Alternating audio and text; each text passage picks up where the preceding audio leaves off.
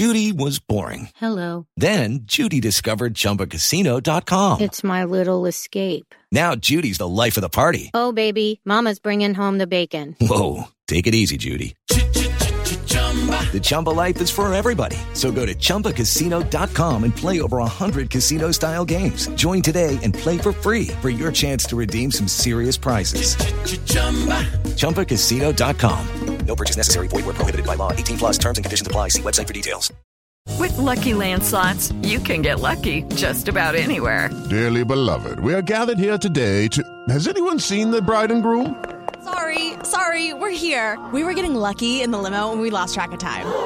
No, Lucky Land Casino, with cash prizes that add up quicker than a guest registry.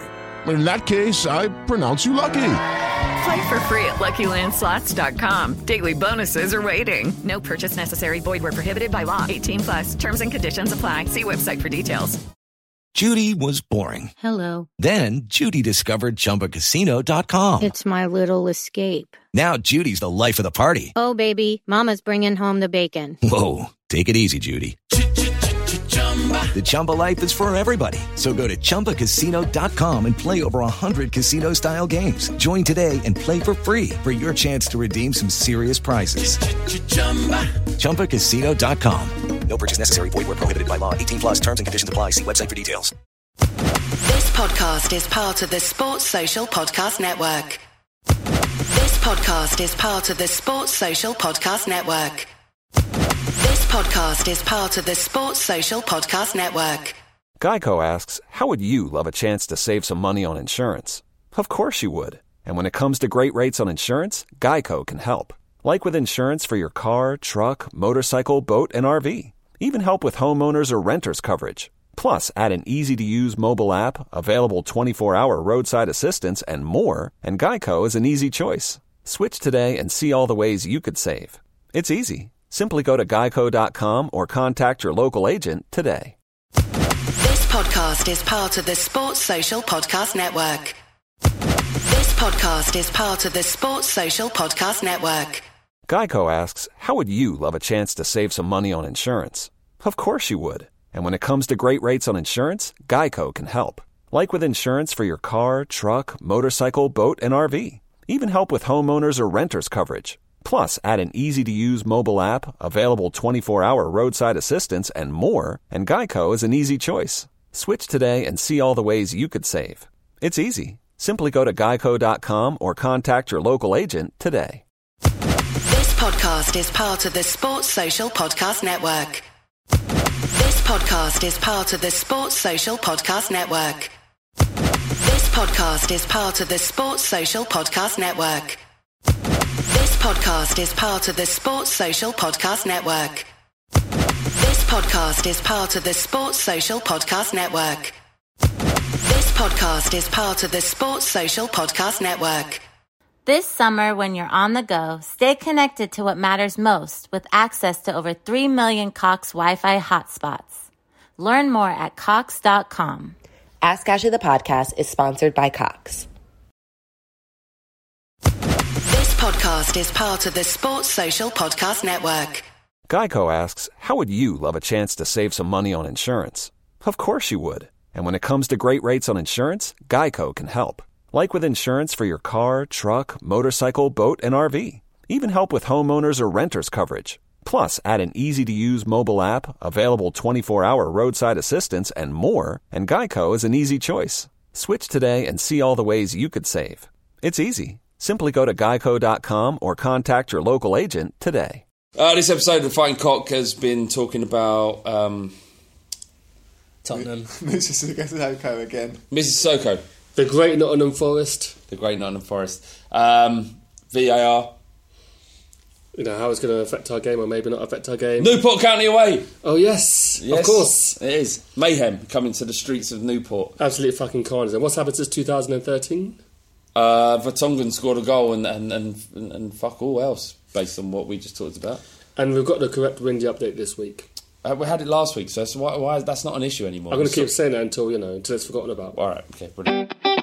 It's the fighting. It's the fighting. Clock. It's the fighting.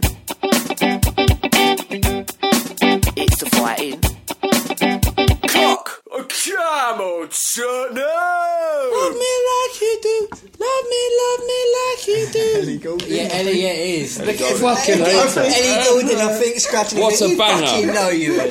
Fucking Baines proper loves after the Episode 34, Season 7 of Fight Club Podcast. Welcome, everybody. Ricky, TFC. Yeah, mate. Back once again like a renegade master. Yep. How's it going? Alright, just a bit ill, but I'll battle through because I'm a fucking geezer. Of course you are. Ewan Flynn. How we doing? Author of We Are Sunday League. Indeed. Ewan, would you mind letting me on a little bit? That's it. Just so it's and Felonious Filth. Hey! How's everything going? Good. Nottingham Forest 4. Arsenal 2. Beautiful. Spurs played, AFC Wimbledon. We'll talk about that. But how good is that? I mean, does it not strike you as kind of they are where we were 10 years ago, getting horrible results, maybe 15 years ago, getting horrible results against teams you should be beating, and Arsenal kind of comfortably walking through the ties that they're supposed to be winning. Yeah, I watched it. I was like 1-0. I was like, actually, to be fair, I found out the score was 1-0 and I turned it on, and then I say it should be done. And then they equalised and they come back straight away. I thought, oh mate, this is superb. But it's not going to last. I just enjoy this little moment. And as soon as Arsenal score, I'll turn on. They went 3-1 up. I was like, oh, come on. And then they scored on back. And you think, all right, that's that. They're coming back and they're going to win this now. And then to get that penalty. And to score an unjust penalty as well was beautiful. Yeah. Magic of the FA Cup. I know. It's there. It's alive. It was like watching on teletext, because I didn't watch any of it. But I just saw the scores on WhatsApp groups and on the live score app. Yeah. So just like watching the scores, I'm like, oh my God, yes. Do you ever have this thing when watching Arsenal, is that when you find out they're behind and then you turn on the screen and they come back? It always happens to me. I hate that. The worst one was Hull at home. Hull in the final of the FA Cup. They were 2-0 down. I didn't know the score and I turned it on, I think, just as Ramsey scored the winner 3-2. That was grim. I've got a couple of Gooner mates, and over the years it's kind of like been... It's always been... well, you have to get your digs in where you can, and if they lose a game, it's just like a one-off. So it didn't really bother them too much. They'd be annoyed, but they'd like crack on because they knew they were just going to tonk whoever's next. Yeah. And it's got to that stage now where they do keep on getting these results. And I just remember back in the day, like when my mates would be texting me or WhatsApping me or whatever, and they'd be like, "Oh, like Spurs result," I'd be like, "Yeah, it's shit." And then they know that they'd be like, defence was a bit suspect. And they know I don't want to talk about it. Yeah. And who the fuck are you to talk about my team? No, but they're not digging you out. Yeah, they're doing subtle digs, I know it. So then it's my turn, and it's like this morning, first thing on WhatsApp, like, are you lads still mad? And they're like, no, we're not mad anymore because like we expect it. And I'd be like, I would be after that defending. And they're like, it wasn't defending. I was just sitting back, just cracking my knuckles like, what's the next bit going to be, boys? Mom! And then they're probably sitting, just about to drive to work or whatever, getting, and there's just me just like unpicking the stitching from them, and it's just going to unravel, and they're probably going to end up punching their boss or something. Yeah, God, hopefully. Yeah, exactly. Would you be happy if you known you'd manipulated them into actually hitting their boss and getting the sack? No. They got kids, man. So I don't want to go too far, but How do you know where the line is, though? I don't know. It's like the moment of singularity where that AI takes over from everyone. You don't know when it's crossed. They could be broken. They don't get caught. Right. Yeah, and then you'll be alright. Yeah, and we were talking in the pub before about Arsenal fans' general demeanour and how they talk about their boss and their football club as if, they're deserving of more. I just thought how ridiculous it was. I think one says that they think they know better than Arsene Wenger. That's the thing. Arsenal Fan TV, they sit there and talk about it like they know that they could do a better job. Like they wouldn't fold within about half an hour of being in that job. What do you think of them at the moment, Arsenal? Do you take delight in it? I don't know. I try not to sort of think about them too much. I'm sort of, really focus more on the sort of Spurs being good angle. They consume me. They consume me. But the Wenger fit, I just like it from like purely a football perspective. For what he's done for that club, for any fan to be asking for him to be sacked, I think is ridiculous. I think he's earned the right, like someone like Brian Clough, to like go when he's ready to go. So you see all this stuff on social media and you just feel embarrassed for them, really. The lack of sort of loyalty, I guess, for a better word. And I kind of hope, bringing it onto sort of a Spurs perspective, if Pochettino, you know, had a poor season, that we wouldn't be sort of calling for his head in the same way. We would. And that's, and it's the modern football fan rather than Arsenal. And so, exactly. But they've got the vehicle and the platform for it to be such an obvious thing. Which is kind of why I think not having like a Tottenham Hotspur TV that has that profile is probably a very good thing. I mean, there are people out there that want that to happen, and they're trying. But, you know, there are other fan channels that are Spurs related. For one reason or another, it hasn't worked at Spurs because I think our fan base is very different from ours. You know, it's not. We don't want that exposure in the same way that Arsenal fans seem to. Not all Arsenal fans, but a section of them seem to gleefully sort of swallow. Anyway, it was great. It's always good when you have a weekend where we win one and they lose one. Exactly. So. I remember many years ago, it would very rarely happen. It happens quite a lot now that we win and Arsenal lose, and it's a beautiful thing. It is. It absolutely is a beautiful thing. We played AFC Wimbledon in the FA Cup. They did all right. They did. I mean, it was a spirited performance. From there. I mean, they were giving everything to them, and there was any part in that moment where the ball was laid back to one of their players. I can't remember who it was, and he curled it in, and Vorm kind of made what in the first instance looked like a good fingertip save, but actually turned out to be not the greatest save on earth. Butterfingers. Yeah, but it worked. You know, it hit the bar and came off the back of his head and came out. Anyone worried at any stage? Yeah, well, I wouldn't say worried, but when you're playing a team like AFC Wimbledon, they've got a lot of media around them, and it's for AFC Wimbledon to go and knock Tottenham out at Wembley. You know, it's just the articles write themselves forever. So it was a huge banana skin for us. And after they got, you know, they got that chance, and the amount of fans that they had there, and you know, it was at the National Stadium, they would have been well up for it. But again, where they are in the league and how we are and how fit we are, and it was only a matter of time. Yeah, it was only a matter of time before they got tired. I have a question for you, actually. How do you feel about Wimbledon being from Milton Keynes? Do you care about them in any way? I get confused, really, because there was some lead up to it. There was some lead up to it, and they were saying about AFC Wimbledon and their previous FA Cup heroics, you know, against Liverpool and stuff. But I swear MK Dons have taken that title. I swear they have that in their honours. And I was like, well, which Wimbledon do I hate, and which Wimbledon tell me what I should do, and I'll do it. All right, but so I was just getting a bit confused. Like, I know, like, they're going back to. I think they just got planning permission to go back to Plough Lane. Yeah. You know, everything's looking good for them. I do wish them well, because what happened to them and that their football club moving to Milton Keynes, wherever it fucking was, it's absolutely unthinkable. I don't know how it was allowed to happen. No, it's like franchising in football. It's awful. But I think maybe there was something done in the last year where MK have sort of given that title back to AFC Wimbledon now. So I think there's sort of been some sort of... Really? Yeah.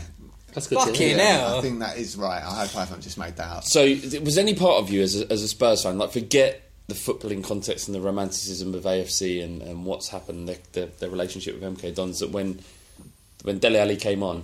I loved it. I loved it. Fucking loved it. Sorry, finish your question. And they started... No, it's cool. When they started booing him... What do you mean you loved it? I loved it because he's such a heel. Yeah, he is. In the wrestling parlance, he's just such a heel, and he loves it so much. They're brilliant. He spent a little bit longer on the ball, just at half a second too long. He was spending the ball, and then he nutmegged one of their players when they were booing him at the loudest. I love how Dele Alli just reacts to the boos. I thought it was a beautiful thing. I sort of admired their commitment to the cause. Like, so, you know, he was only there for a blink of an eye, and it's still that, you know, anything sort of MK Dons related is forever tarnished for them. And I remember hearing, like, when they played them, I think on the scoreboard and in the programme they won't put the Dons bit. So that's right. They got fined for it as well. Yeah. And then they did it again. So they are just totally committed to it, which is admirable, I think. What drives them isn't a financial and commercial success. They have a football club that they believe in and they're all behind. There's something that a lot of Premier League fans could learn a lot from what they're doing and what they're going through and how they support their club. Yeah, I really do. It's not practical. It's not going to work in any long form. If they ever get to the Premier League and they attract more fans, things will change. It'd be like Animal Farm, wouldn't it? Yeah. Be walking on the hind legs. Yeah, they will. Suddenly they'll have Sky Sports in their stadium, and because of the money that comes with it, and then you'll get a new owner comes in who doesn't give a shit about the history so much as they do the perfect profit. That's the whole problem with football. I mean, it's a microcosm of the issues in football. The fact they've got to League One and they've got to play Spurs, I forget Wembley because it doesn't really count, but the fact they've got to play a massive, one of the most famous football clubs in the world 15 years after forming, despite all the adversity they've faced, it's like fair play. Yeah, completely. Yeah. How do you think Foyth and Kyle Walker-Peters got on, T? I mean, Foyth got skinned on the wing. I've only seen the game once, I don't know who the bloke was, but that was probably one of the weaker moments in Foyth's game. I think as the game went on, he did improve. But the problem with people like Foyth have is that he doesn't get any continuity in the team as such. He's playing alongside... Obviously, Vertonghen is the older statesman of the side, and he's helping him out, but... It's difficult for him to really get. It's difficult to really get a handle on what his ceiling is. Ewan, as a man who's played centre back and written a book about playing centre back for a Sunday League team for an entire season, it's the same thing. Yeah. What do you see him for? It's early days for him. I think. What before you answer that, what's the key attributes that a centre back needs in Sunday League centre back? Yeah. Go on. What Sunday League centre back? Get your nut on it. Yeah, just talk. That's about all you need to do. Really? Just run your mouth for 90 minutes. Talk. Yeah, sound like you know what you're doing, and then people will sort of buy into it a little bit. But I think for him, exactly like he says, he's got to have some games really, and I think coming in against these sides, I get that idea that it toughens players up playing against, but that isn't the level of football he's going to be expected to play. It's not against League One sides in that sort of so it's very hard for him, I think, to sort of make an impact, because a striker, you might come in and nick a goal or a creative, but what is he going to be judged on? I think the vast majority of Foyth's career, if he stays at the top, is to be able to play football. Be able to play out from the back. If that's the way football will remain to be in the next 10 years, and it may not, it may change again, but he looks comfortable on the ball. He doesn't have the physicality. He's lightweight. He's very small. Yeah. I mean, he just looks tiny. They've listed him at 6'2", but I'd be amazed if he's really over 6 foot. But it's the build, though, isn't it? It's like it's a bit of that, it's like Carter Vickers. Carter Vickers looks the right build, but he's physically quite small, in terms of his height. But I think at a top club for a centre back, you could get away with losing a little bit of weight if you can play football. And who knows? I mean, we staved off bids from PSV and PSG, and I think Barcelona were also linked. It was quite a protracted transfer, wasn't it? Yeah, but I think he'll get better. But the thing with centre backs, they don't really mature until in their 20s, really. Anyway, so I don't think yesterday will be the marker for what his Spurs career will be. In Sunday League football, what's your perfect captain? What attributes do you need as a captain? I think in Sunday League football, a captain probably has to be committed more than anyone. He has to turn up every week and probably be the least hungover of the sort of. Does he also have to be someone who could be most likely to win in a fight? Well, I was captain of my team, and I'm probably the least likely to win in a fight. And how did you come about being captain in your Sunday League team? What did they say? I think just sort of, I was a reasonable player, and I sort of am relatively friendly and can get on with people. Reliable. So I think that, and also I was the one who was willing to go around the pitch with a plastic bag before the game, sort of picking up the dog shit. So that always helps, people want to play. But then they shake the opposite captain's hands. Do you have to just do your own side? What if the other captain doesn't? Well, exactly. do theirs? Then you lose the toss, you swap round, and then you're just sliding through. And how prevalent was dog shit in? Very, very prevalent. Really? It's a huge part of the game.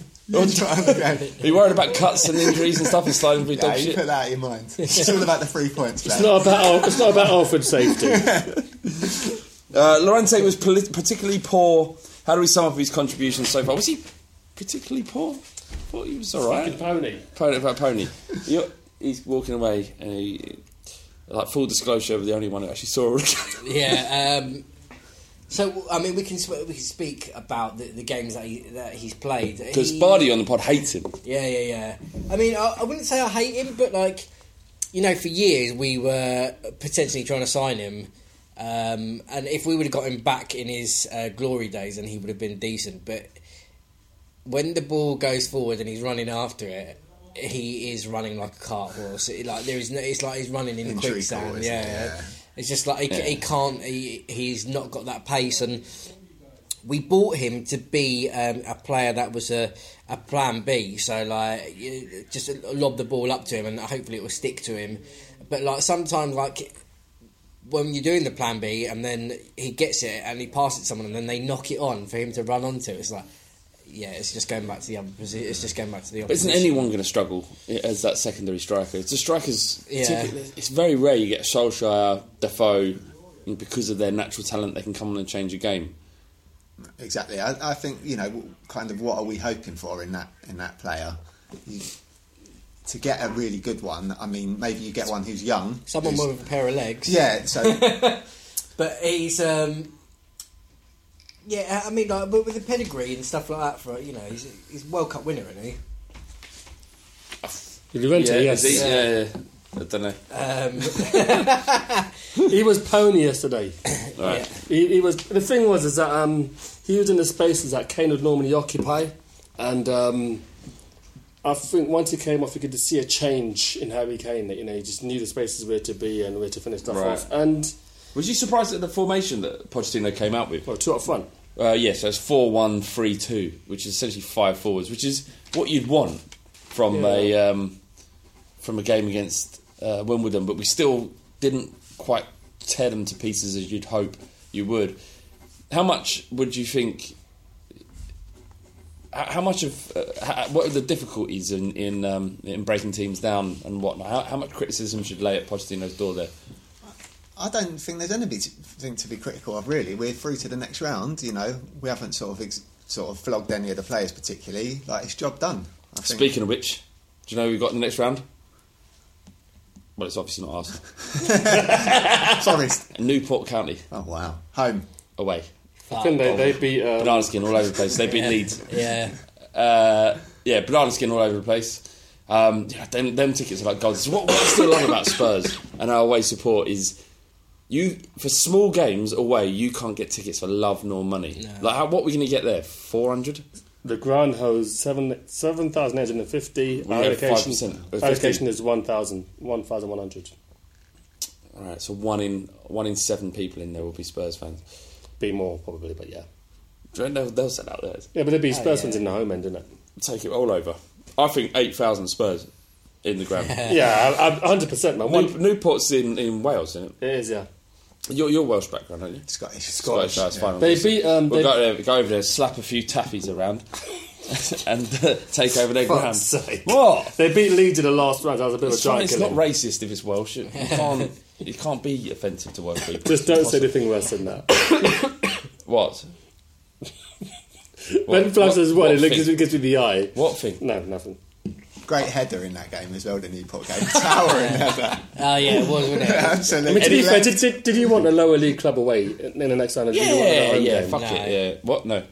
What would you want? No, Stoke at home. That would be nice. Yeah, anyone. No, Stoke went out as well, didn't they? They did.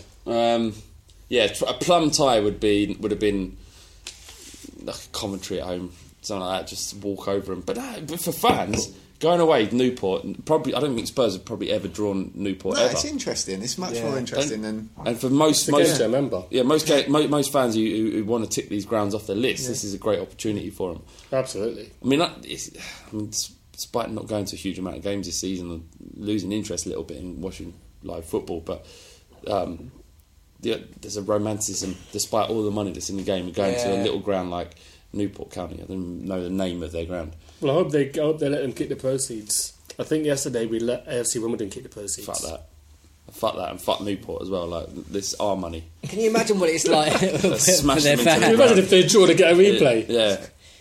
Imagine what it's like for their fans, though. Like they first of all they draw Leeds United, and they were probably thinking this is fucking unbelievable.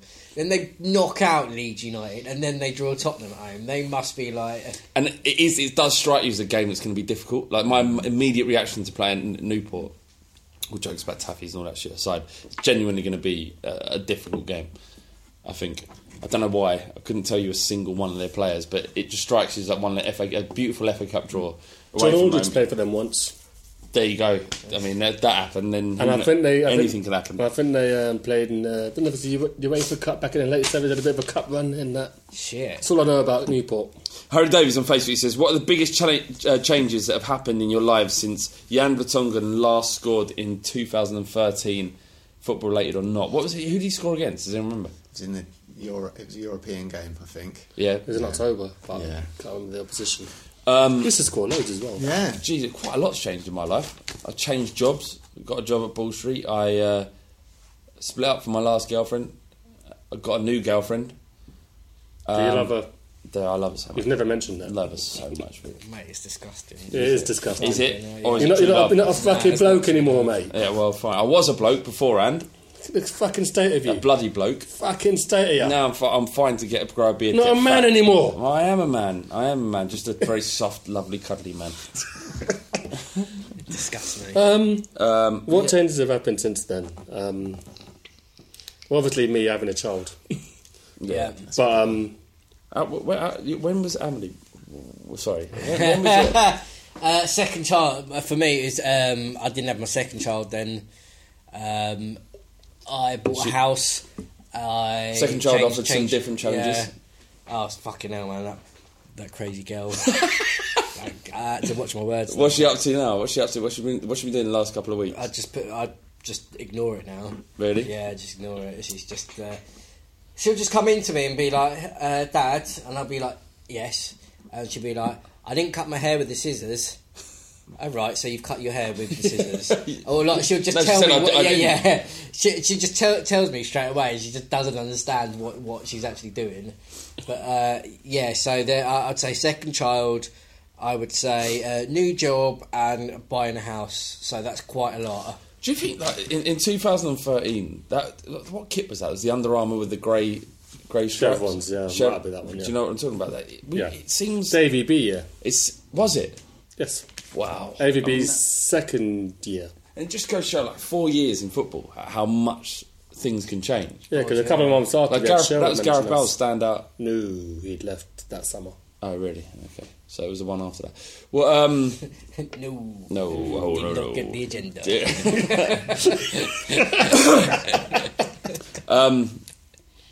It's amazing how quickly shit can change in football.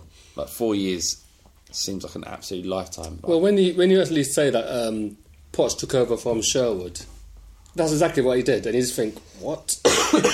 Well, that's what the fuck happened. I went, and this is why I got so much time for Pochettino. Is I went from absolutely complete apathy in what Sherwood was doing to, and just suddenly feeling like I belonged again. Like everyone was pulling in the right direction. It's incredible what he's done in it, Pochettino. Amazing. Yeah. We just love so many players now. I mean, there's a time when we loved one or two of them, but now we love almost...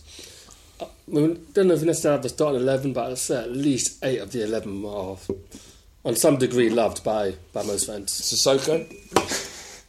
We can't talk about him anymore, we've been banned. But I think, like, the point you made in the pub before too is with Sissoko, like in previous incarnations of the team we've supported over the years, he'd be one of our better players, whereas now he's kind of been scapegoated as this awful player, which he's not. I'm not sure if he would have been one of our better players. I think there's, the thing is that when we weren't so good, teams set up differently against us. So yesterday, for example, he got in behind Wimbledon. It's a League One. It's a League One team. But I'm saying these days now, the way teams set up against us now, it's not a player like him is obsolete in our side now. Yeah. But I love him. And obsolete? Do you think that's strong? Well, there's no need for someone as basic as him. Do you think that was strong? Basic.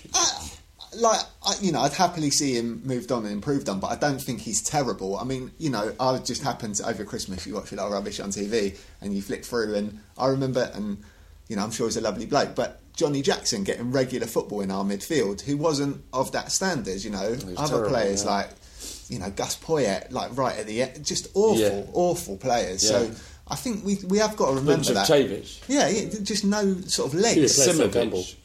Yeah. So we've come a long way, a long way. Sissoko's fucking pony. Fucking get rid. I hope we never sell him. There is one of these things that I don't want to go into. I don't want to go deep on this, but it didn't actually cost us 30 million. No.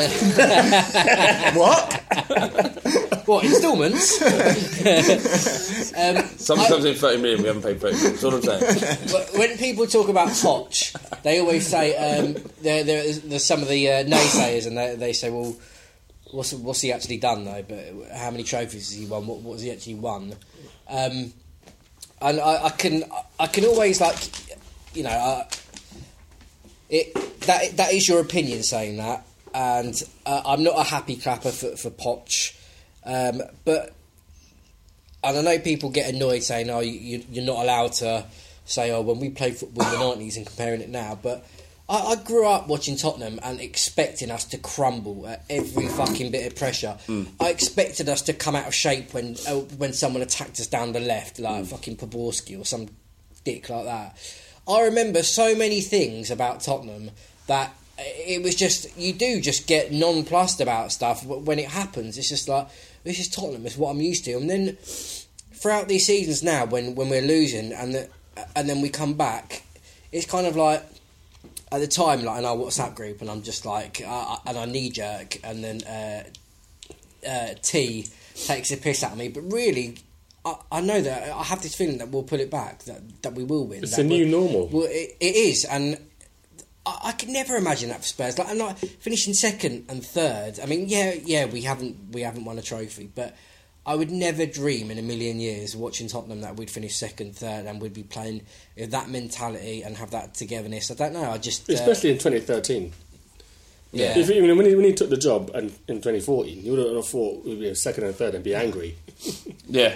I mean, don't get me wrong. Like, you know, he's not perfect. Some of the subs and blah blah blah blah, but it's an completely different Tottenham from what I've grown up to. With the subs thing, is that, like, I get. It's like, he takes too long to take a sub, but what in your experience or education qualifies you to know that when Spurs need to make a sub better than Pochettino? I ain't got a fucking clue, mate. Exactly. You can say that about anything, though. No, I couldn't say that about anything. I could say it about this specific thing. One actually. Was it Sanchez against Swansea? He subbed in the right time, didn't he? Yeah, no, exactly. Swansea got the subs right. That's the only time I could guess that, because he's looking away from a red card. My point is that I don't remember us ever getting absolutely smashed to pieces under Poch and him thinking and just sitting there and waiting for some sort of disaster to happen. People say, let's make a change because we haven't scored a goal. Like against West Ham, he didn't change it to like the 70th minute.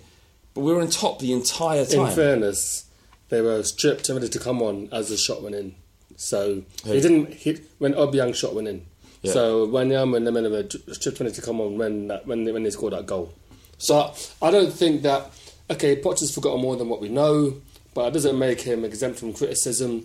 And do I know more than him about making subs? No. But do I think it's a valid criticism? Yes. Because it's just a view. I'm just a bloke in the pub speaking my. Yeah, it's a valid criticism because we don't know any better. I mean, what happens if the game isn't? If the scoreline isn't right, let's make a substitute. That wasn't. I think it's a bit more than that. Is it though? Because I'm not sure actual fans. Sissoko was having a really, really bad game. It was horrendous. One of the worst games he's ever had for us, and we weren't making any inroads. And he should have made that sub, in my opinion. I think at half time we can kind of tell, look, maybe we need to make a sub at some point. And we normally give it 10 minutes, 55 minutes to an hour, see what happens. Nothing changed in the intervening time between half time and when the Obiang goal went in. I think things did change. I think we had 31 chances.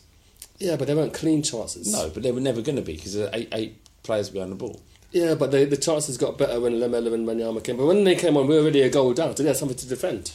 I think with the subs as well, like part of maybe the issue is we haven't necessarily got players who can come off the bench and make like an instant impact. Like someone like Defoe was always good off the bench because he'd come on, he'd be direct, he'd beat someone and shoot. And I think Son sometimes has been on the bench and been able to do that, but Son's playing so well he has to start. Yeah. And then beyond that, we haven't really got anyone particularly dynamic who can come on and just do that. Lamela is more like he'll sort of flit and maybe play a good through ball here and there, but he's not going to suddenly burst past someone and bang a shot. So I think we maybe do lack something like that off the bench, and that means what subs can you necessarily... But he got it right against Leicester, for example, because Lamela comes on, does a assist for Harry Kane. Yeah.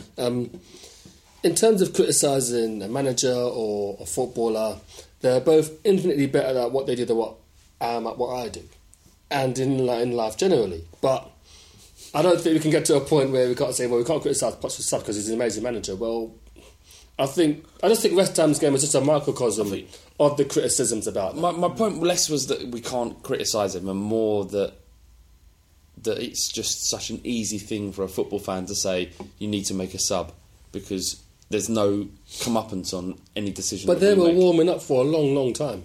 I mean, I've got the benefit of being at the game and seeing the players warming up. They were warming up for ages. I only use sub as an example. No, but it's the one. It's the key. It's the key argument against Poch at the moment is that he doesn't make the subs at the right time. But yeah, but I think the stats kind of back that up to a degree. I know stats is a dirty word in some football circles, but you know. But then also, I mean, it's nuanced because what Ewan said is right. We don't have the subs to. If we could clone Son, we'd be the perfect team. I keep saying it. If we had another Son in our team, someone who's got trickery and can get behind players. Be perfect, but alas we don't. And the subs you have on our bench are generally people who are just the same as what's on the pitch. All right, now we've got Windy. Yeah, Windy, about to drop the fucking knowledge, blood. I see you, I got your back. Yes, Windy. No pedo. Hi, this is Windy, back with the weekly youth update. Looking at our young players and players out on loan. Starting off with the loanees, Conor Ogilvy's loan at Gillingham is apparently due to be extended for the rest of the season. Not quite sure why, because he's been on the bench a bit recently, but we'll see how that goes for him. Tom Glover wasn't involved for Central Coast Mariners this week. Josh Onomah was involved for Villa though. He played wide right, I gather, in Villa's 3-1 home defeat to Peterborough. Their fans really are not enjoying his performances at the moment and don't think he's worthy of a starting place. Once again, I mean, I've said it over and over, he's playing in a team unsuited to him and in a position that is not his position. It sounds like I'm making excuses for him, and in a sense I am, but it's just a bad loan move, that one. I'm hoping we'll recall him. And Cameron Carter-Vickers played in Sheffield United's 1-0 cup win at Ipswich. He's back in their team full-time now and seems to be doing a lot better. Moving on to the youth teams, the under-18s went from 3-0 up to drawing 4-4 with Leicester on Saturday morning. We'd gone into a 3-0 lead with goals from Dylan Markande and Rodell Richards, as well as an own goal. Phoenix Patterson later made it 4-2, but a couple of late goals from Leicester after we took our foot off the pedal in the last 15 minutes kind of ruined the day. And Scott Parker said, on the scale of things, we'd have liked to have put the game to bed. We played some lovely stuff in the first half, had some good chances, went 3-0 up, but then let them get into the game at 3-2, which was sloppy on our behalf. He also said, early on we played at a real pace and a real tempo, and the wide players, Dylan Markande, Ryan Clark, Rodell Richards and Phoenix Patterson all caused them some serious problems. The under-18s will host Liverpool in the quarterfinals of the inaugural Under-18 Premier League Cup on Wednesday, this coming Wednesday at 11 a.m. at Hotspur Way. And the under-23s played this week also. They lost 6-1 to Leicester in the Premier League 2. Keenan Bennett's actually opened the scoring with a really decent goal before Leicester equalised. George Marsh then got 2 quick bookings and they scored to make it 2-1 after that. And then Oliver Skipp was sent off for basically slipping into a challenge. It was definitely not a red card, but being down to 9 men made things really difficult and Leicester scored 4 more. It was a pretty poor performance from our players. The team was a mess. Lots of players seem to be going backwards at under-23 level, and I'm quite concerned about the link currently between our academy and the first team, basically since Sherwood left. Speaking of which, Kyle Walker-Peters was involved in the FA Cup match, and he said to the official site after the game, "These cup ties are an opportunity for us as young players to showcase our abilities and try to take our chances. Obviously it's a big tournament, but as well as that, I look at it as an opportunity to try to prove myself to the gaffer, my colleagues and to the fans." I mean, that says it all really, and we've got to be giving more chances to young players. Surely in that game you can have a couple of youngsters on the bench to bring on. Instead, we brought on Dele Alli and Kudu once we were ahead, clearly. I just can't see the logic there. Anyway, before I sign off, I just want to send a quick message to Dan Kilpatrick. I don't know if you listen to the Tottenham Way podcast, but Dan referenced me on the podcast. We've been having a bit of a tete-a-tete on Twitter about Fernando Llorente and the impact he had in the Wimbledon game. I thought Llorente had a poor match. Thought his effort levels were poor. His touch deserted him a lot of the time. He did, in fairness, create a couple of chances or half chances for Kane and Lamela with some hold-up play with his back to goal. But generally, I thought he was sluggish and immobile. I was disappointed. And Dan took to his podcast to say that we were both right and that he'd had in one sense he'd had a good first half and a poor second. I mean, I just wanted to say to Dan, firstly, I do like this new method of communication from podcast to podcast, and I welcome anyone who wants to set up a podcast to communicate with friends. And I'll say, hi Dan, hope you're well, mate. Hope the family's well, particularly your mum. But also, I mean, if it came down to it, if this was a car accident, the insurance companies would definitely not find this as a 50-50 equal fault. Your insurance company would be paying for my car to be fixed. Llorente was he was a car crash, if we're going to keep the metaphor going. So I was definitely more than 50% right. I'd say more like 75%. Anyway, that's it for this week. If you're interested in more young players, follow me on Twitter @WindyCoys. That's Coys for Come On You Spurs. Second half of the Fighting Cup podcast. Thank you very much, Windy, once again. I won't pull on my vape again this half, I promise. Did you not like it? A cigarette? Yeah. Why are you vaping and smoking? It's supposed to be really bad for you. Because the vape, what? Doing both. Is it? Yeah.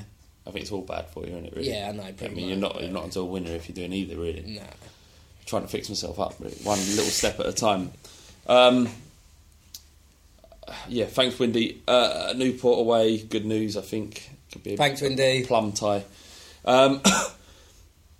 If VAR was implemented in the Premier League, Son's goal against West Ham could have been disallowed because the challenge before is debatable. For the people out there, VAR... Yeah, video action replay. So it's been trialled in the game between Arsenal and Chelsea for the first time. And as I know it, it's an opportunity for referees to get very quick feedback through a panel that's sitting in an office somewhere in the stadium who are watching this game back, a game back at any time, to kind of help the referee if he's made a glaring omission in his ability to referee a game. Yeah. What does anyone have any concerns at you? And how do you feel about it? Is it any feelings about it? I think until we kind of see how it's going to work, regularly, it's hard to. I share some of the concerns about how's it going to affect the flow of the game? How far do you take decisions back? So Son's one, or was there a throw in further on that was a foul? All that stuff that you don't want football to become a sort of real stop start. Yeah. And part of the fun is controversy, but I think also some of the decisions VAR is not going to solve all these things. I think in the Arsenal game yesterday, you watched some of the penalty.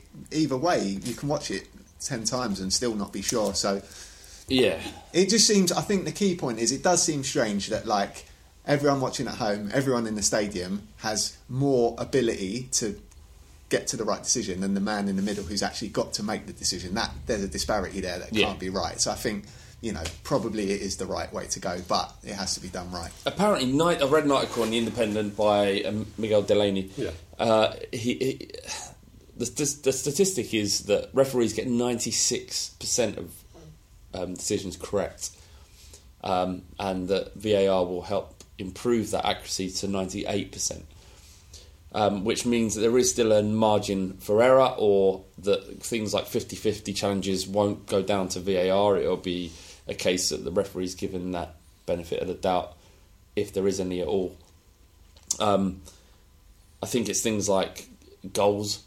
But even then, I thought there was some sort of vibrator on the. That's for the goal line. That's already there. Goal line technology. Okay. I think they just said it's for black and white decisions. I love the way you smirked when you said vibrator. I'm 36 years old. I'm 36 years old. More of it. I read the same article as in the Independent, and but there's other sports like cricket where they brought it in. And it was just in for some decisions, and I think it's kind of like going in more and more and more. So slower it's like much slower game. Yeah, because it's stop and start. It's like the thin. Pauses, It's like the thin end of the wedge. So right now it's going to be, I think, 4 decisions. I think it'll be from taking identity. Yeah, that was one of them. You mentioned the Son goal. That wouldn't have been pulled back. No, that's true. What they're going to that's do true. now. And that was one of my major worries that as a fan watching the game, the screamer goes in, and you're celebrating wildly because you think you've gone 1-up against Arsenal, and then. Like a minute later, it's been disallowed. That can't happen, and I think the people that are bringing this in and the referees have said that that can't happen. It's about letting the game flow. It's just it's what you said, Ewan. Until you see it, you can't make any judgments. But just the trials in the Italian football, it was international. It might have been. I can't remember what it was, but it involved the Italian team. And I think they've got it in Serie A this season. Right. But they might have it to a further degree than we do. I think we've got it to a very small degree. And it's been used tonight in the Palace game and for the Arsenal semi. I think I just don't want... I'd rather the game continue as it is right now if it meant in any way that the drama of what makes our game so great and football such an amazing sport, that it creates these moments of discussion. Like... That goal against Arsenal, I keep saying Charlton, the Forest player scored where it hit both his feet and went in. I mean, the rules of the game said that he should retake that. I don't see the value in the whole package of what football is to just getting a correct decision. Football, ultimately, the best teams win leagues. Yeah. So we'd have got Champions League if those things existed because of the Pedro Mendes goal. So you've got to look at it from that point of view too. Yeah. I mean, I think going to change the course of our football club. Well, yeah. I mean, I guess people view it as in it's going to change the game as we know it. You know, we'll have no conversations down the pub. There'll be no mistakes. There'll be no talking points. But I think at the highest level of football, you do need to get the decisions right. And it's one of those things you have to lube up and accept it. It's inevitably going to happen. Shit, man. Lube up and accept it. How do you feel about it, Rick? You haven't really said. I have when like the Mendes goal and stuff like that. At the time, obviously, looking back at the replays, how did the ref not see it? How did the linesman not see it? Blah blah blah blah. And you're in turmoil with yourself. But when it's someone else, it is fucking hilarious. Yeah. Like the Forest penalty. And I'm not worried that it would take that fun part out of it. But you have like these. Narratives against other football teams and you only beat us because blah blah blah got sent off and this happened and that happened, and that makes that kind of story even more strong, and it changes down the years of who played who, how they played each other and stuff like that. And I love that romanticism of how events happened, and whether or not that did happen, or whether or not if he'd have taken the throw in further back when he fucking crept along the line and he'd done it on purpose. I love that stuff. But so I don't know how much is going to interfere with, like you were saying about 50-50s and stuff like that. I don't think it will with that. If it's like, virtually stop starting everything, then that would be a disaster. I don't think it would be that. No one's suggesting. Yeah. The referees and people that are kind of implementing it want the game to flow as it should. So it'd be stuff like the penalty, like yesterday. For that penalty yesterday, would that be seen as he's taking it and it's a foul penalty? No, what would happen is that people in the room would have buzzed down to the ref and said that was a foul penalty. I don't know what the terminology would be, but he has to retake it, and that would take literally seconds. The referee would go, all right, blow the whistle. In that instance, it's perfect. I think. One of the good aspects of it, one of the 4 things that they would contest was simulation was one of them, and diving's one of the things that does wind me up. It winds me up when my players do it. Was that one of them? Yeah. How can they prove that? So they'll watch it back. But the thing is, and then look at it. What I'm saying is that you can't always tell though, because sometimes you got to watch things 3-4 times to see if it's a dive. And they can, and then they pull it back, and then you go, all right, fuck it, you dive, send him off. It's still someone's view, isn't it? Like, what is intent to yeah, deceive someone's the ref. got to make a decision. Because, for example, if there's absolutely no contact and they go down, then that's clear. But they're, still things are. It's still, a person viewing it on the TV has still got to make a decision. Is that a dive or not? So it's never going to be perfect. Some players invite contact, and that's still a penalty technically. Also, these people who know and understand the rules better than we do, you trust that they can do it. And a ref, it's so hard for a ref. Like that Jack Wilshere should have probably been sent off for that dive against Liverpool. Not Liverpool. Chelsea. Chelsea. But when you looked at it, it looked like a foul had been committed, or the defender had touched it. But that's subjective, though, dive. I think simulation, he invited the touch. I think simulation, getting a slap in the face when you've had a slap in your chest and you're rolling over. I get that, but diving for a penalty, I think it's difficult because they do it so well now, and the game's so quick that you need 3 or 4 reapers to realise what the player has done, and they will have that. But I think you're right though in that it's much more difficult to decide whether or not a player is just attempted to deceive the referee. But there have been penalties in the past, like Zakura's against Birmingham, Portsmouth, where the guy was a foot away from you. Didn't even. That was bad. That was bad. I mean, in that instance, you're like, fucking send the cunt off. I think to get people sent off, that's where I'd have it. So when a player was been hitting like Rivaldo against Turkey when he clutched his face, stuff like that, I'd have VAR for. Dives for penalties, I'm really not sure. I think it's a case of hopefully they don't get too involved in the game. They don't feel like their role is to manipulate the game, but just simply to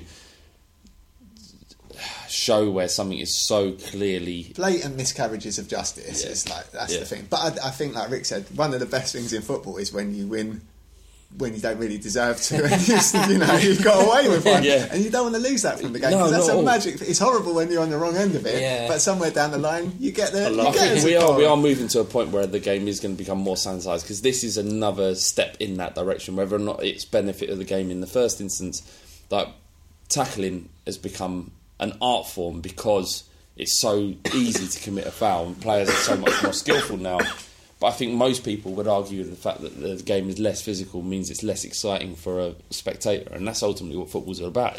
Well, I mean, you watch a game from the mid '80s, and the quality of football is fucking shit. Yeah. But it's an exciting game because the quality is not there. Yeah. Now you've got really raw, proper athletes who are playing the game perfectly on bowling green pitches. So.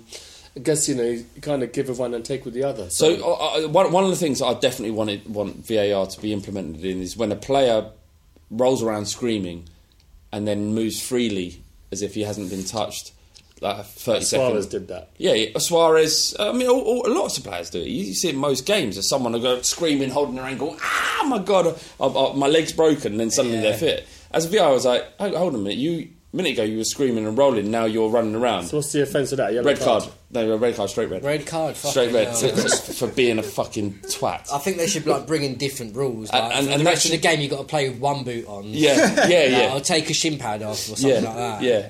Really fuck or without shorts. No shorts. Yeah. I'd love that. Yeah, right. No, you can't take your shorts off. I want your shorts. And the ref just tucks them in his own shorts so they're hanging out in the back. Just as a reminder. He wears his shorts. It's a badge of honour. Yeah. Imagine if it's Akinfenwa just falling off him. Amazing. Javed Movahdi, he says, will we see the 1882 movement in some guys revived in the new stadium, or maybe at some youth games? I mean, part of the reason why it died a death is that Spurs became really, really good, and all of our European games were sold out, so there was no opportunity to do it at first team games. I feel like I'm repeating myself, to be honest, but youth games, no one's interested anymore. Very few people turn up, and they're all in Stevenage. So no to both of those things. In the new stadium, if the atmosphere is dire, as it has been at Wembley, but you expect that, and there's ample room to buy tickets, then who knows? Maybe we will do it. But Because yesterday sold out, but there are loads of kids. So 1882 yesterday couldn't really have worked as such. The situation I was in was that I sat in my seat, and I was surrounded by families and, fair play to them. I mean, they got to start somewhere. But I just ended up moving next to a mate, we sat in another block and just sat with him. So we couldn't have had 1882 yesterday, for example, because that sold out. Spurs are a different football club from when we first had that idea to do the 1882 movement. They were a different football club. We're bigger, we've got much more exciting things going on the pitch, there's much more interest in there. Wembley this season's an anomaly. I don't know the answer to it. I don't think at this stage, the next season, if White Hart Lane last year did not need 1882. No. It was fucking rocking most of the time. Great place to be, great way to watch your football club and our home stadium as we all imagined and dreamed it should be. We don't need it unless shit goes horribly wrong. Yeah, so just enjoy going and watch football, but don't think that what's happened at Wembley means that Spurs fan base is now completely apathetic to what's going on, or to what the kind of football club that they belong to.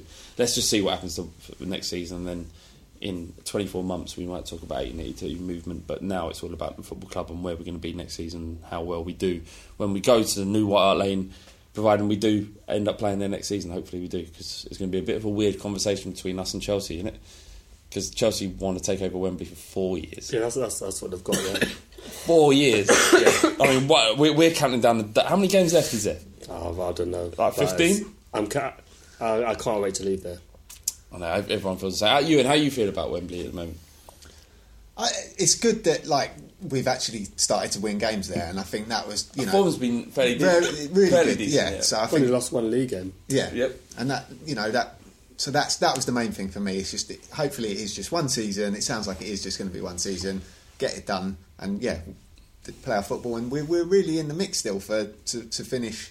I'm saying I still think we can potentially finish second. And if we do that, we were saying that before in the pub. Yeah. You look at it, and we're 6 points behind second, which doesn't sound like a lot, but at the top end of the table, and certainly the way the football's going this season, where the best teams beat the lesser teams in the league, that's kind of the way it's been.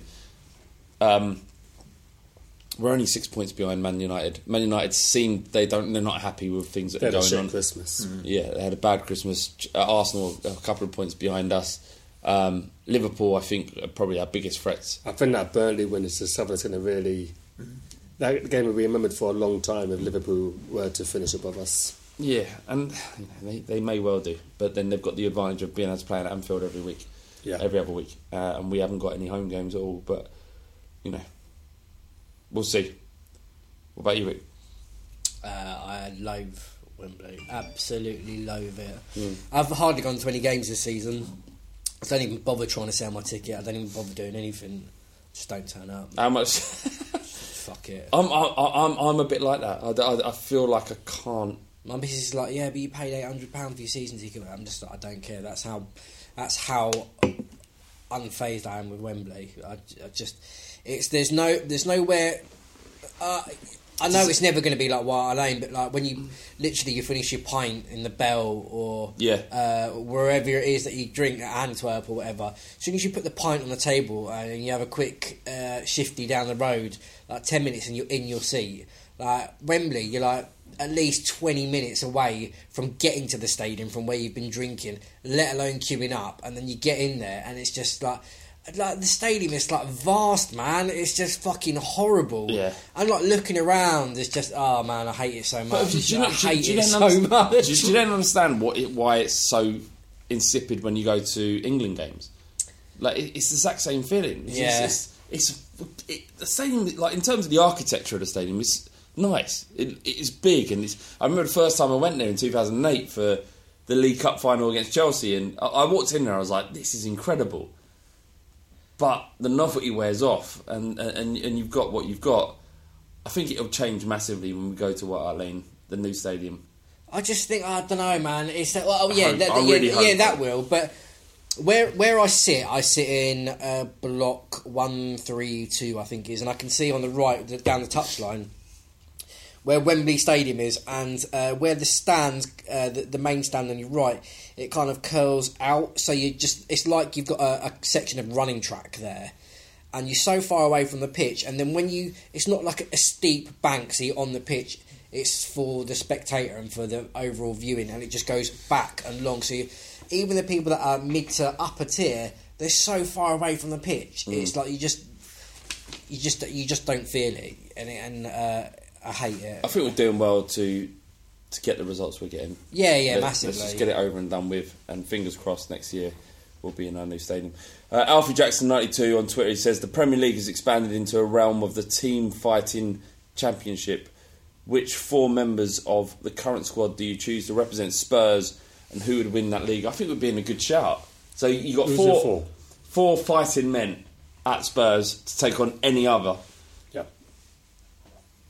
I don't want to. I've got to say Sissoko. Wanyama's got to be in there. He's got to be in there. I've got my 4, but I'll let you know. No, go on. Okay, first one would be Serge Aurier. Low centre of gravity in a fucking that case. Yeah. Michel Vorm. Goalkeepers are mad, and I reckon he can handle himself. Sissoko. No. But I'd have Wanyama, because he's a fucking unit, and Dembele, because no one will get Dembele on the floor. So those are my 4. Yeah. Sissoko's a unit. Yeah, but there's one thing. He looks like a fucking psychopath. He looks like... Nah, he seems a bit passive. I think Dembele would be somebody who'd never get on the floor, ever. I might even go for Kane. Has anyone seen that video clip of Kane does the pads? There's one of those at Funfair where you punch the thing and it does the power, and he got fucking top marks on it. I think he even beat a boxer that was on this show that was there. To be fair, so Kane's got a technique. I think Kane's probably got the techniques to probably win fights. Yeah. So he'd be a good shout. One punch Kane. Yeah, but one. Yeah, he would. Do you think like a little kind of terrier, like a Trippier or a Rose? Yeah. Kieran Terrier. Because if they're short, he'll tear your balls off. Because if it's fighting, it's not like a boxer where you've got to stand up. You get down low and you take the legs and you just kind of gouge and shit. I'm sure there's rules to the fighting championship. Yeah, there's elements of our team that are tough. I can't see past, and this is going to make me sound bad, but Sanchez, Wanyama, Sissoko, and maybe Dembele. Why does it sound bad? Because they're all on white. Yeah. But but it's about some of the best fighters in the world, the biggest fighters in the world are all Afro-Caribbean, aren't they? See? Not Afro-Caribbean, no. Yeah, Wilder, Joshua. He's not Caribbean. But Joshua. Alright, sorry, black then. Yeah. To Wilder, Joshua, it's natural. I would probably go for you'd have to. For me, I'd try and pick someone that's like a Lloris, where that they would go in there, they'd play dead. Mad Dogs. No, someone would just tap his knee and he'll just be laying on the floor, and then when everything's going in, then he'll sneak around and do those like slide digs and. Eric Dyer's got something about him. Dyer. That's Dyer. True, actually. The blood of the bridge. I'll probably swap. I'll swap Wanyama out for Dyer. Dyer could have it. Yeah, when he's got skinhead as well, he does it like a psychopath. Yeah, I'll swap out Wanyama for Dyer. Who's the hardest football you've ever seen? Graham Roberts was tough. It was, but there's people like Billy Whitehurst and Mick Harford who were going to pubs for Spurs. For Spurs. Yeah, but Billy Whitehurst. So I'd never heard of him before, and I did some work with Neil Ruddock, bizarrely, and he was listing his 10 hardest footballers of all time, and number 2 was Billy Whitehurst. I'd never heard of him before. I was like, fucking Billy Whitehurst. Why did that name resonated with me? I was like, I've got to find out more about him. I googled him. It's fucking the guy's nuts. Like he's done some, he was bare knuckle fist fighting while he was at Hull City. And I found his number, and I wanted to make a short documentary for my work about him, and somehow got his number through TalkSport. Actually, someone worked at TalkSport. He did an interview on TalkSport about 5 years ago, and I had his number, and I was like, I don't really want to ring this. I don't want to ring this number just in case he picks up first off, and then if he picks up and says yes, then I've got to go through with it. Yeah. And I got his number and ringing him up, and I was like, fucking ringing him. We've got these cameras on me because it's going to be a part of this show. Yeah. And he goes, hello, and I was like, hello, Mr. Whitehurst, how you doing? And he goes, my name's Gary, because I didn't want to say Flab, because he's like, who the fuck? He goes, I work for X, Y, and Z, and do you want to? I'm interested in an interview. And I was like, yeah. And then he started getting into it. We're talking about football, and he talked about Pochettino and Spurs. Thought it was all good. We had arranged to go up to. He lives in Yorkshire, a place in Yorkshire, I won't say. And I was like, are we going to do this? And he goes, how much? What do you need? And I went, about 4 hours of your time. And he went, all right, well, just email me terms. We've got to pay him, obviously. Sent him an email saying we're going to give you X amount of money, and then.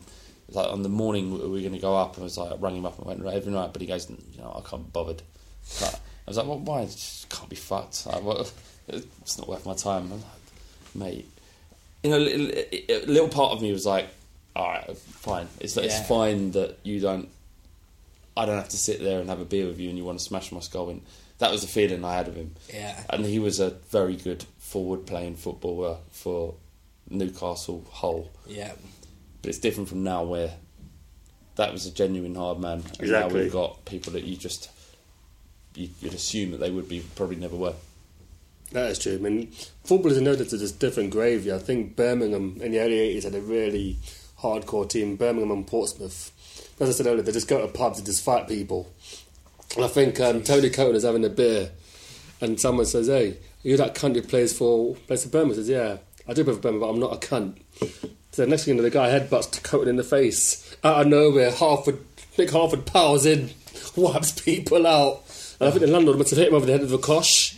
Oh, and Mick Harford just turns in and says, "Who the fuck did that?" And the guy's balls just like went into his fucking arse. Jesus Christ. Those stories are just amazing, man. Absolutely. Last question. Hello_Newman on Twitter. He says, which player is most likely to have a shadow Twitter account to stick up for themselves? You had a story about in meaningless Twitter banter. You said someone did this. So Robbie Savage.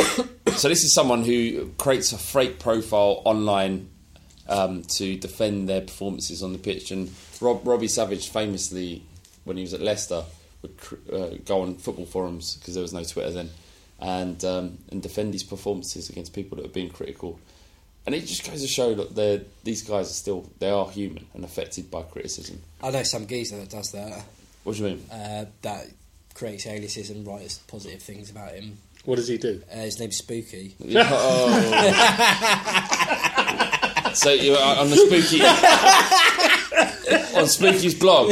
Yeah. So he creates fake conversations in his Right, comments. yeah, that's exactly what he does. That completely caught me off guard. What is Harry Osborne doing now? I know. Do you ever listen to Harry Hotspur? You read any of his blogs? I can't say I have, no. You're better off out of it. So which Spurs player would do that? There's only one player who probably really need to. Who? Sissoko. Yeah, because no one else really gets criticism, do they? Lamella? Oh, come on, man. Yeah, I think Lamella would be the most deserving of defending himself. I think Sissoko probably wouldn't give a shit, but... It wouldn't surprise me if Lamella had an office in Shoreditch where he had 6 people with computers just managing his Twitter and all different profiles, Facebook profiles, just saying positive things about him, because he just gets loads and loads of stick. Unnecessary, I think. Some of it's necessary. Do you not Some of it is. I don't think it's necessary either. I don't know what people... I don't get it. I don't know. I'm not going to open up that can of worms, but I don't get it. I just wonder what people actually get from being hypercritical of our own players when they're clearly trying their hardest. That's the one thing I don't get. I think someone who doesn't try, someone who's just cannot give a shit. I get it. Like Hossam Ghali, I understood the vitriol that was aimed at him. I understood why people got wound up by him, but I don't understand why people get annoyed at Lamella. Why I understand why people get annoyed at Sissoko, because he's just largely garbage, but he can only do what he's asked to do. He's thrown on the pitch. Pochettino believes in him. If they don't attack him, have a go at the coach, or I don't know. I just struggle with it all, really. I can't remember the last time a player didn't give a shit in a Spurs shirt. Probably Pochettino's first season. What, Cabal? Adebayor. Yeah, maybe Adebayor. That whole cartel. Yeah. What player would like to have a shadow account?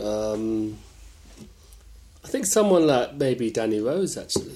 Because he actually quit social media. He never had it, did he? He did. Did he? And he deleted the account. So I reckon maybe Danny Rose. He's so far above his time, in front of his time. Yeah.